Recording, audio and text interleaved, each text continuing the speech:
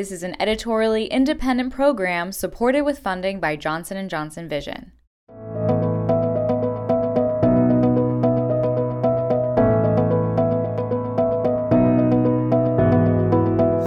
Hello and welcome to our second installment in a special series on LASIK surgery. We're going to take a look at the patients who are currently opting to get LASIK surgery.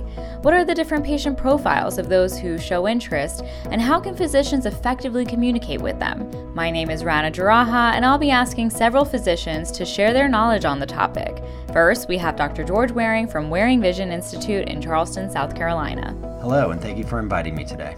Next, we have Dr. Sondra Black, an optometrist and industry consultant in Toronto, Canada. Hello, Rana. We also have with us Dr. Gary Wirtz of Commonwealth Eye Surgery in Lexington, Kentucky. Welcome, Gary. Thanks, I'm happy to be here. Dr. Blake Williamson of Williamson Eye Center in Baton Rouge, Louisiana. Hello, y'all. Dr. Bill Wiley of Cleveland Eye Clinic in Brecksville, Ohio. Hello, everyone.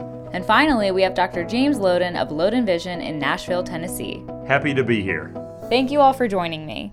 In the first episode of this series, we talked about the exceptional outcomes we get with LASIK surgery and the data that supports it. Today, we're going to talk about how we convey those great outcomes to our patients. To start with, let's get an idea of who the LASIK patient is today. Dr. Waring, let's start with you. What are the demographics of your LASIK patients? We really can group our LASIK patients into two demographics. The first are patients in their early 20s who are just reaching ocular maturity and usually have strong vision correction needs and close family members who have had LASIK in the past. These are patients with high myopia or high amounts of astigmatism whose parents had LASIK and know how much it improved their quality of life. And they want the same things for their kids. It's a lot like what people do with braces, implanting the investment for their kids' health and wellness. Then we have a second group of patients who are in their 30s to 40s, young professionals that are starting to feel established, and they have a few more financial resources. And they're looking for options to improve their lifestyle. They're more active, they have friends who have had successful experiences with LASIK, and they're at that stage where they want it too. Dr. Wirtz, what have you seen? We seem to have that same bimodal distribution. We do have those recent high school grads and college graduates who are in their, let's say, early 20s, and then we seem to have another peak of patients who are maybe in their mid-30s to early 40s. And I think it just has to do with who's paying for it. If their parents are paying for it or they're getting some help paying for it, they're typically younger. And a lot of times that's because their parents have had LASIK and had such fantastic results. They know they wish they'd done it sooner, so they're investing in their kids' health and productivity, as with Dr. Waring's patients. So is this bimodal distribution the same for all of you? Dr. Wiley? Our patients are really fairly evenly dispersed, all the way from young patients who have just reached ocular maturity to patients in their 50s or 60s who probably need a refractive lens exchange. We also started seeing an increase in patients in the millennial age group. I think this age group can be really value-driven, and they're starting to look at long-term vision demands and understand by investing in their eyes now, they'll be less reliant on contacts and glasses, which carry significant expense over time. I definitely have seen an increase in younger patients whose parents have had LASIK and now providing it for their kids as soon as they reach ocular maturity.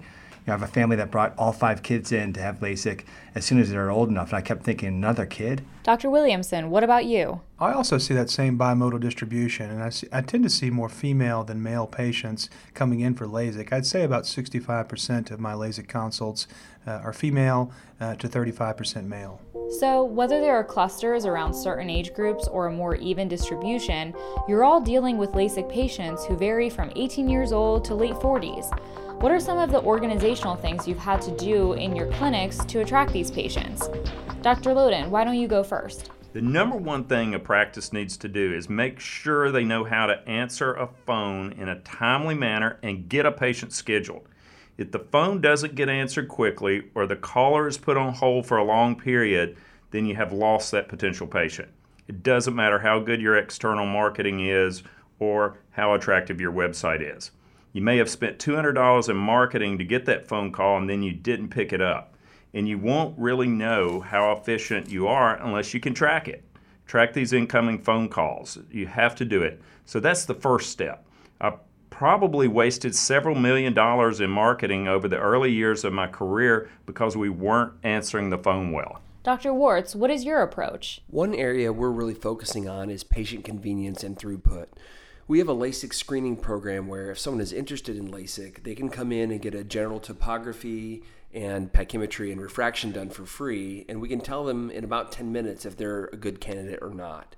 Then if they are within the parameters, we can schedule them for the longer examination. We're really just trying to be more respectful of the time they're with us while also establishing a connection with them that will hopefully allow us to finally perform their surgery. Dr. Black, do you have any comments? Another thing, the surgeon, the co-managing optometrist, and the surgical counselor can't be wearing glasses and not be prepared to talk about it. The first thing a patient will think is, well, if LASIK is so great, why didn't they get it? This should be addressed before the patient asks. Explain to them why you are not a candidate or why you didn't have surgery. Even having your staff in glasses is a huge mistake, which is why we always offer LASIK to all of our staff after they've been with us for at least 3 months. Everything that's been mentioned so far has helped to build a foundation for what I want to focus on in this installment, and that is a theme of getting over fear. Fear of surgery and fear of paying for it. How do you present LASIK to your patients? Do you lead your conversations with the exceptional technology and outcomes? Is this current generation of LASIK patients afraid of the idea of a laser on their eye? Dr. Williamson, what do you think? Maybe my grandfather's generation was afraid of a laser in their eye, but our current patients take for granted that their eye will be operated on with a laser, and you actually have to explain it to them when that's not the case. I think that they inherently understand that a laser surgery will be more precise than a manual procedure, so they're really attracted to that precision rather than being fearful. That being said, we don't lead the conversation ever by talking about the technology. Most people really can't relate to that, and really what they want to know is that they're going to be able to see and do things without glasses or contacts, as well as be reassured that complications are exceptionally rare. Dr. Wirtz, what have you observed about LASIK patients' decision-making process? It's my personal philosophy that patients make decisions emotionally and then rationalize them logically. Most of the time, a patient has already had some emotional connection with the idea of how life without glasses would be and how much better it's going to be than life is currently for them. And I do believe that's the case for most patients. So step one is to show people, really showing them the desired state, showing them that the freedom they will experience with LASIK when they're no longer tied to packing their contact lenses and packing cleaning solutions, or even worrying about what happens if they lose a contact lens at the beach, not even knowing which way the shore would be, let alone trying to watch their kids. So it's really trying to show them what life is going to be like when they are free of glasses. As an example, I recently performed LASIK on a patient who is a part-time firefighter. Shortly afterwards, he responded to a structural fire and had to go into a house. And he told me afterward that it was really the first time he could see clearly under his mask, because wearing his glasses, they would always fog up, and he can't wear contacts because they dry out. And he said it was really amazing how much better he was at performing his job as a firefighter because he could see. So I think our job really is to communicate the emotional value to a patient of what life without glasses will be like. And that's really step one.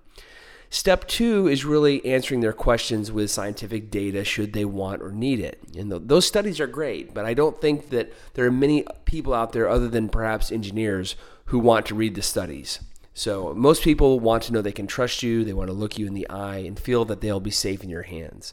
And although I think the data is very important, it's frequently not part of my overall conversation with patients. There's always some storyline with patients. They don't like putting their contacts in their eyes. They're contact lens intolerant. They scuba dive and there's a risk of contacts will come out while they're in the water. They sweat a lot and don't like the feel of glasses on their face. You have to find each person's motivating factor and concentrate on that. For young mothers, they get up in the night and they have to find their glasses before they can help their kids. You have to find that story and tell them how LASIK will improve their lifestyle. Most of the educated consumers coming into my office know that we provide entirely bladeless technology. We've been marketing that for 12 years. Now we stick to lifestyle messages. Dr. Black, where do you side on this? I do agree that patients have an emotional desire for life without glasses or contacts. That's what brings them in. But I do think it's important to mention technology and to differentiate our practice in that first conversation. The younger generation of LASIK patients have absolutely no problem going for multiple consultations. So I found it really useful to differentiate us by hitting on that technology point straight on. I always tell them that there are 2 steps to the procedure. One is the creation of the flap, and the other is the treatment of their prescription. The creation of the flap can be done with either a microkeratome or a blade, but now we use the laser. Then I explained that we're going to treat their prescription with a custom wavefront technology that's going to measure their prescription at 1,200 different points and measure all the irregularities in their visual system and reshape their eyes to provide them with better quality vision, particularly related to night glare. We think that everybody knows these things, but they have no idea that there are technology differences that relate to the cost differences. This is the digital generation, and I like to present LASIK as the digital solution to their vision problem. Glasses and contact lenses are like the analog version of vision correction, and LASIK is the digital solution. So now that you've appealed to their desire for lifestyle improvements and mitigated any fears about the surgery itself, how do you help your LASIK patients get over any cost hurdles? We know that this is a generation that spends their money cautiously, and because they've lived through several recessions, they're likely saddled with debt even though they have a good income. Dr. Black, what's your approach? You have to gauge each patient, but there are some patients that need to know the economics of LASIK versus glasses or contacts. There was a recent study that compared the cost of contact lenses to the cost of LASIK. It found that if you wear a regular soft lens, LASIK will become more cost beneficial after 8 years, and that's reduced to 7 years if you use a daily wear lens. So there's a tipping point where LASIK is actually cheaper than contact lenses. But most patients just want to know how they individually are going to be able to pay for it. And with most, if you just mention the financing options, they'll start to think of ways they can pay for it, such as putting it on a personal credit card with a better interest rate. But you have to have the financing so that you can mention it and get them thinking. Dr. Wirtz, what do you provide in terms of patient financing? We have found it really essential to have a solid financing option, as many of our patients do use it. People don't save money like they used to and don't even necessarily think about overall price.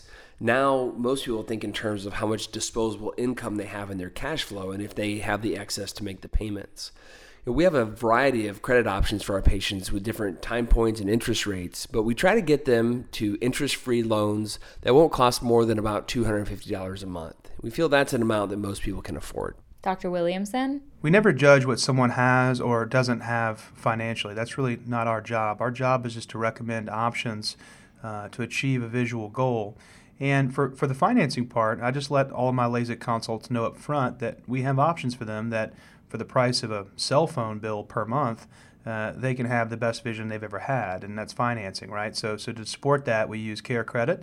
We also use Alpheon Credit, and we're even considering working with Green Sky.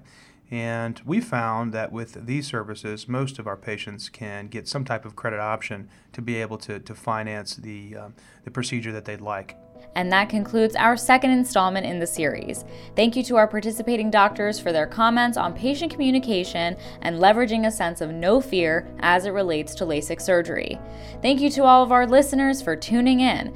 This is an editorially independent program supported with funding by Johnson & Johnson Vision. In our third and final episode, we'll hear about how to effectively reach patients who are considering LASIK through powerful marketing and strategic social media tactics. Be sure to tune in.